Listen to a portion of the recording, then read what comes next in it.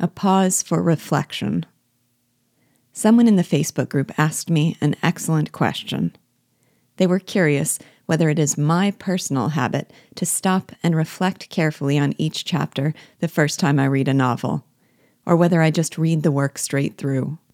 I declared that it was definitely the latter. Then it occurred to me that it might sound like my own practice was contradictory with the Read With Me program, and like I was telling you to do as I say and not as I do. But it isn't, and I'm not, so I thought this would be a good time to pause and reflect on my goals for this group. The Read With Me mission statement is to help people connect emotionally with the classics.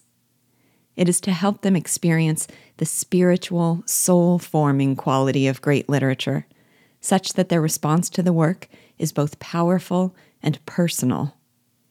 Ideally, you both relish the process of reading, and, at the novel's conclusion, you feel like your own life is richer because you have a new lens through which to view it. I myself have not always had the capacity to derive this value from literature. I had been taught only to dissect novels into their literary devices or to read them from a historian's point of view. In school, no one had ever shown me that what was really meaningful about a great work of literature was that it would change my life. Fortunately, one teacher, that's all it takes, showed me the light. Through Read With Me, I'm trying to pass that torch, to take people by the hand, as I once was, and say, "Come with me, let's walk this new path together, and along the way, I'll point to what I think matters and express how it makes me feel." So, if I don't stop to reflect at each chapter, why is that what I do with you? A few reasons. First, though in one sense I don't interrupt my own reading, there's another sense in which I absolutely do. I am currently reading a chapter a day of Les Miserables, which I read only once so long ago that it's now as if for the first time. Were you to be a fly on the wall while I read, you would see me underlining and stopping with a faraway gaze, or closing the book so I can clutch my heart, or even exclaiming things out loud. Those responses have been earned by practice and experience, and what for me would once have been impossible is now nearly automatic. In the Read With Me group, I try to make those almost instinctive connections explicit to help you build the tools to make them automatic in you. My goal is just to conceptualize those responses and to play them out in print so they can serve as a model for how to make the most of a book. This protracted approach that we take for the Read With Me canon will then, I hope, facilitate a more fulfilling experience with all the other books you read on your own.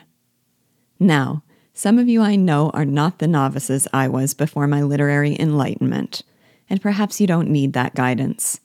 With you, I think of this as a chance not to take your hand as a mentor leading you through the process, but as a friend sharing in the wonder of it. My vision early on was that I would establish a community with a common set of literary experiences that give us a common language, and I've already seen that realized. I love when people make comments and connections that reference prior works. And even if you don't need me to tell you what to look at and why I love it, there can be a thrill in knowing that we're both looking at something with love. I have to also mention that in my commentaries there is one commitment I try to honor faithfully, and that is a sworn allegiance to a hierarchical, inductive process. Let me explain. If I've already read the work, I try very hard to read it with you as if I were reading it for the first time, and for the most part, not to bring to bear on the commentaries my knowledge of the work as a whole.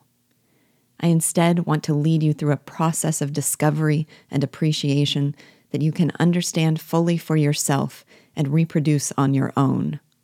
That is the only way to ensure that the value you derive is real and personal and yours. I'm grateful that the question prompted a pause of reflection about why we're doing this, and it gives me the chance to thank you again for being part of it.